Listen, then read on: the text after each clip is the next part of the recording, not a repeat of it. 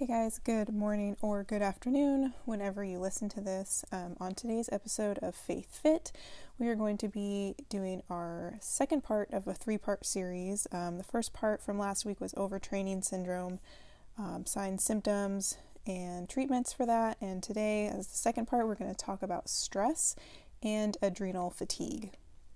So I want to just start out by saying a little bit about stress. So it can be defined as the degree to which you feel overwhelmed or unable to cope as a result of pressures that are just unmanageable. And that comes from mentalhealth.org. Stress is just the body's reaction to any change that requires an adjustment or response. So the body reacts to these changes with physical, mental, and emotional responses. Stress is a normal part of life, and you can experience stress from the environment, from your body, or from your thoughts, or a mixture of everything. So when we think of stress, a lot of people are becoming aware that cortisol is a huge part of that. So it's typically known as the stress hormone. So cortisol is a steroid hormone that regulates a wide range of processes throughout the body, including our metabolism and the immune response. It also has a really important role in helping the body respond to stress from the environment and thoughts, all that stuff. So, moving a little further down the rabbit hole with stress, we have adrenal fatigue, which is a pseudo-scientific term used by alternative medicine providers primarily to suggest that the adrenal glands are exhausted and unable to produce adequate quantities of hormones, primarily cortisol, due to chronic stress or infections. And the adrenal glands, if you don't know, they are glands that are small and triangular shaped that are located on top of both kidneys. Adrenal glands produce hormones like cortisol, DHEA, among others, when they help to regulate our metabolism, immune system, blood pressure, and response to stress and other essential functions. So some of those words we just talked about, stress, cortisol, adrenal fatigue, adrenal glands, those are just going to be some words we're talking about today, giving you a little bit of background and definition of them. The next thing I want to talk about is how cortisol, the stress hormone, works. So all of this is basic, trying to keep it simple so that it's easy to understand in these bite-sized pieces. So how cortisol, the stress hormone, works in our body. So the adrenal glands that we just talked about that are located on the top of our kidneys release cortisol into our bloodstream. The hormone, cortisol, triggers a flood of glucose that supplies an immediate energy source to your large muscles. So legs, if you think way back, our ancestors would have, you hear stress response as the fight or flight response. And that basically means, if, like you said, if you think back to ancestors that are, maybe trying to outrun a tiger, all of a sudden those adrenal glands shoot out the cortisol, and then that triggers glucose, which is sugar. It's a carbohydrate, supplies an immediate energy source to our large muscles, so think your legs, so that you can outrun the tiger, or at least try to. And then cortisol inhibits insulin production so that the glucose won't be stored, but will be available for immediate use. Cortisol then narrows the arteries, while another hormone called epinephrine increases your heart rate. Working together, they force your heart to pump blood harder and faster as you confront and resolve the immediate threat, so that fight or flight. Hormone levels return to normal after the event. So, for instance, let's say you're driving and you have to swerve out of the way to not hit an oncoming car. So in that moment, the stress hormone, that cortisol, gets released by your adrenal glands. You have a flood of glucose, you got immediate energy, your focus gets super honed in, and you swerve out of the way, and then as soon as that stressor is gone, the hormone levels should return to normal. However, if your life is constantly in high stress, your body will continuously pump out cortisol. So too much of a good thing can be bad and dangerous to our health. So cortisol is actually helpful and good for our bodies.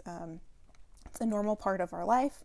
It's actually a mechanism that our bodies have to get us out of those stressful situations and that fight or flight, right? But if we're constantly living in that, with that high stress, and we're constantly going just with our adrenals pumping out the cortisol, it's not good. It can be dangerous to your health. So this is a look at what happens when we're living with high stress all the time and we're not getting that chance for our hormone levels to return back down to a normal, sustainable level. So our blood sugar levels increase. Insulin typically helps the cells convert glucose to energy, and as your pancreas will struggle to keep up with the high demand for insulin, glucose levels in your blood remain high and your cells don't get the sugar they need to perform at their best. Moving on, we got weight gain. Yes, I said it, weight gain. As your cells are crying out for energy, your body may send signals to the brain that you're hungry and you need to eat. Studies have demonstrated a direct association between cortisol levels and calorie intake in populations of women specifically. So false hunger signals can lead you to crave high-calorie foods, overeat, and thus gain weight. Unused glucose in the blood is eventually stored as body fat. So when we have high stress levels in our body, our brain sends signals that we're hungry and we need to eat. And I'm sure a lot of you can relate to having those high stress levels and just wanting to eat more. You feel hungry, maybe you're craving sweets, XYZ. It's totally just part of having all that cortisol in our body. And then moving on, we got a suppressed immune system. So cortisol's positive action to reduce inflammation in the body can turn against you if your levels are too high for too long. So that's, again, too much of a good thing is bad. So these elevated levels may actually suppress your immune system, and this could make you more susceptible to colds and contagious illnesses. Your risk of cancer and autoimmune diseases increases, and you may develop food allergies. So again, cortisol, too much of it is not a good thing. You can also develop digestive problems. So when your body reacts to a threat, so think of outrunning a tiger or swerving to miss a car or trying to make that deadline at work, your body shuts down other less critical functions, such as digestion. If the high stress level is constant, your digestive tract can't digest or absorb food well. It is no coincidence that ulcers occur during stressful times, and people with colitis or IBS, which is irritable bowel syndrome, report better symptom control when they get their stress under control. Heart disease is another thing that can pop up, so constricted arteries and high blood pressure can lead to blood vessel damage and plaque buildup in your arteries. They could be setting the stage for a heart attack or stroke. So let's talk about some symptoms of chronic stress. We have fatigue, irritability, headaches, intestinal problems such as constipation, bloating, or diarrhea, anxiety or depression, weight gain, increased blood pressure, low libido, erectile dysfunction, or problems with regular ovulation or menstrual periods. So a lot of times I see this a lot with athletes, female athletes that just have so much training they actually lose their period because there's so much stress being imposed on their muscles and their body, and that's actually called amenorrhea, and it's very, very common, like I said, especially among female athletes. A couple other symptoms are difficulty recovering from exercise and poor sleep, so an inability to fall asleep or stay asleep. Now, the treatment for chronic stress is sleep. Exercise regularly, get out into the sunlight, drink less alcohol and caffeine, especially close to bedtime. Setting a sleep schedule can help, not looking at your electronics 30 to 60 minutes before bed, and trying meditation or other forms of relaxation at bedtime. So those are all ways to help increase and promote better sleep, which is one of the treatments for sleep, because when we are sleeping, that is when our body is able to repair and heal. So if we're not getting good sleep, we're not getting that time for our body to heal and repair what needs to be repaired. Another treatment is our diet. And when I say diet, I don't mean drinking Slim Fast and Jenny Craig. I mean diet as in the overall habitual eating that you do daily. So looking at diet, your nutrition, cutting back on fat and sugar. So if you have excess fat and sugar intake, that negatively affects our body. We look at increasing carbohydrates, and specifically complex carbohydrates. So think sweet potatoes versus, French fries or just white pastas. You look at increasing lean proteins and fatty acids that are found in fish, like salmon, and eating more nuts. Again, that's going to have fatty acids and lots of good nutrition there. Another thing we can do with our diet is increase more antioxidants, because antioxidants protect cells against damage from chronic stress. So you can find these in beans, fruits, vegetables, spices, nuts. Antioxidants are in a lot of things. I know typically you just think of blueberries, but there's actually a high content in spices as well. So increasing all those things in our diet and decreasing fat and sugar as it negatively affects our body. So moving on from there, if we look at exercise as treatment, people who exercise tend to feel better about themselves, and when we feel good, our minds tend to follow. Exercise can stimulate release of hormones like endorphins and endocannabinoids that help block pain, improve sleep, and can have a sedative effect. Some of them, like the endocannabinoids, may be responsible for the euphoric feeling or runner's high that some people report after long runs. Also, you can use relaxation, meditation, or yoga, so that slow movement and stretching and deep breathing can significantly help with stress and anxiety. Another treatment could be connecting with people. So it's a natural way that you can calm yourself and lower your stress. When you connect with people in person, your body releases oxytocin, the feel-good hormone. So I know you hear about that sometimes when people say, to hug someone, and hugging for, I think it's like 20 seconds or more or something, you get a bigger release of the oxytocin, feel-good hormone. Another thing you can do is laugh therapy. So laughing improves your immune system, it lessens pain, and improves your mood for long periods of time. And this is an easy thing to do. You can watch your favorite show, a funny movie, or when you're connecting with people, telling jokes, just making your friends laugh, or vice versa. That's another good one. Another one is talk therapy. So this is seeing a psychologist, a therapist, a counselor. Cognitive behavioral therapy can help you change negative thought patterns, and a therapist can guide you toward other approaches that might be helpful for you individually. So those are some of just the treatments that you can use, and that's not a end-all be-all. That's just some of the treatments that are out there that are very common for chronic stress. And so moving on from chronic stress, if you are in that for such a long period of time, the other thing I talked about when we started this was the adrenal fatigue. So with adrenal fatigue, basically those adrenal glands are just so overworked that they stop functioning efficiently for your body.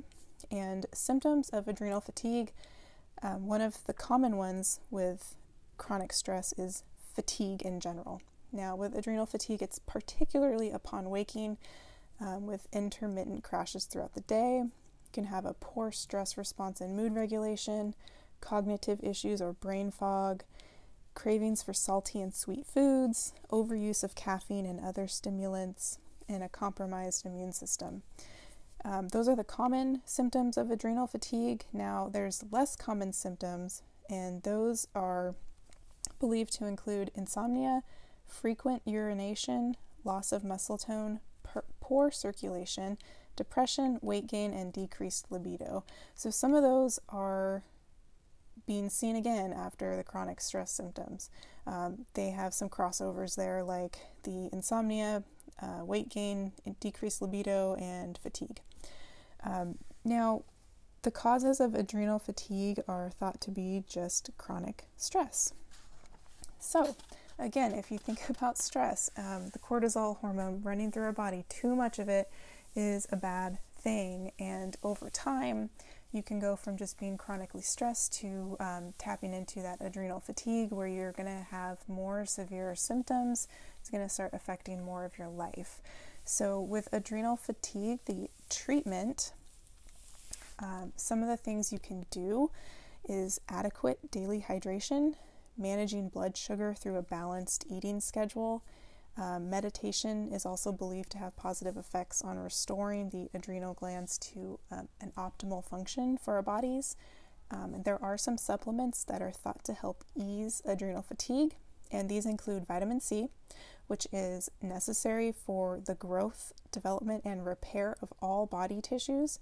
It's involved in many body functions, including formation of collagen, absorption of iron, the proper functioning of the immune system, wound healing, and maintenance of cartilage, bones, and teeth. So vitamin C is extremely important. Another one we can do is magnesium. Now, magnesium is an electrolyte. It's essential to muscle contraction and relaxation. Lack of dietary magnesium can contribute to an increase in stress. So upping your magnesium intake is a great way to help just the overworked stress response in our body. Also, B vitamins, cell health, growth, and red blood cells. So our B vitamins, they're going to help with energy levels, eyesight, healthy brain function, better digestion, appetite, proper nerve function, hormone and cholesterol production, cardiovascular health, and muscle tone. So our B vitamins help the cell health and the growth of red blood cells. So they do a lot, also super important. Another supplement you can think about incorporating is coenzyme Q10. So CoQ10, this can reduce oxidative damage and inflammation. Ashwagandha is another one, and this can reduce cortisol, reduce anxiety and depression. Another one we have is rhodiola, and I'm not sure if I'm saying that right, but I'll spell it out for you. It's RHODIOLA. And this is used for increasing energy, stamina, strength, mental capacity, and as a so-called adaptogen to help the body adapt to and resist physical, chemical, and environmental stress. The last one I'm going to talk about is called licorice root. This is a potent antioxidant and an anti-inflammatory and an antimicrobial. So it can potentially ease upper respiratory infections, treat ulcers, and aid in digestion. So when we are chronically stressed, we talked about how that can cause digestive problems and food allergies. So this licorice root can help aid in our digestion, so it can help us. So adding in these supplements, something you can try, but always, if you're concerned that you might have adrenal fatigue or chronic stress, I would recommend going to see your doctor and just talking about it and seeing what is the best plan of action. But I also think that you need to be your own advocate, and a lot of times doctors just want to prescribe, oh, you have anxiety, so here's some anxiety medication, when really the anxiety is coming from too much stress in your life, and which we need to treat the stress. Where is that coming from? Fix that, and not try to just fix the symptoms, because we constantly are getting all these diagnoses that are really just tally marks of symptoms and not the actual cause of what's going on. And that's personally my thought, and I think that in my own personal experience, which I'm going to be talking about next week as my part 3 of this 3-part series, we really do have to turn inward and know our body and listen to our body and see, what's right for us, because what's right for us can be completely overlooked by a doctor. And I think it's important to just keep fighting for yourself and whatever it is. So I hope that this was helpful. There's so much information out there, and I wanted to just take bite-sized pieces and break it down, just a basic overview of stress in the body and, what type of symptoms to look for if you think you might have chronic stress, and just what kind of treatments are out there. And then also talk a little bit about adrenal fatigue. And if you do think you have adrenal fatigue, which is sometimes recognized by doctors and sometimes it's not, it's that pseudoscientific term that's primarily in alternative medicine. However, there are supplements out there that is just an adrenal support supplement, and that's something you can think about too. So with that said, I'm going to go ahead and close this episode of Faith Fit, and I'll be back next week for my part 3 of this 3-part series. So I hope you guys all have a great day. I hope you learned something today, and I'll see you soon.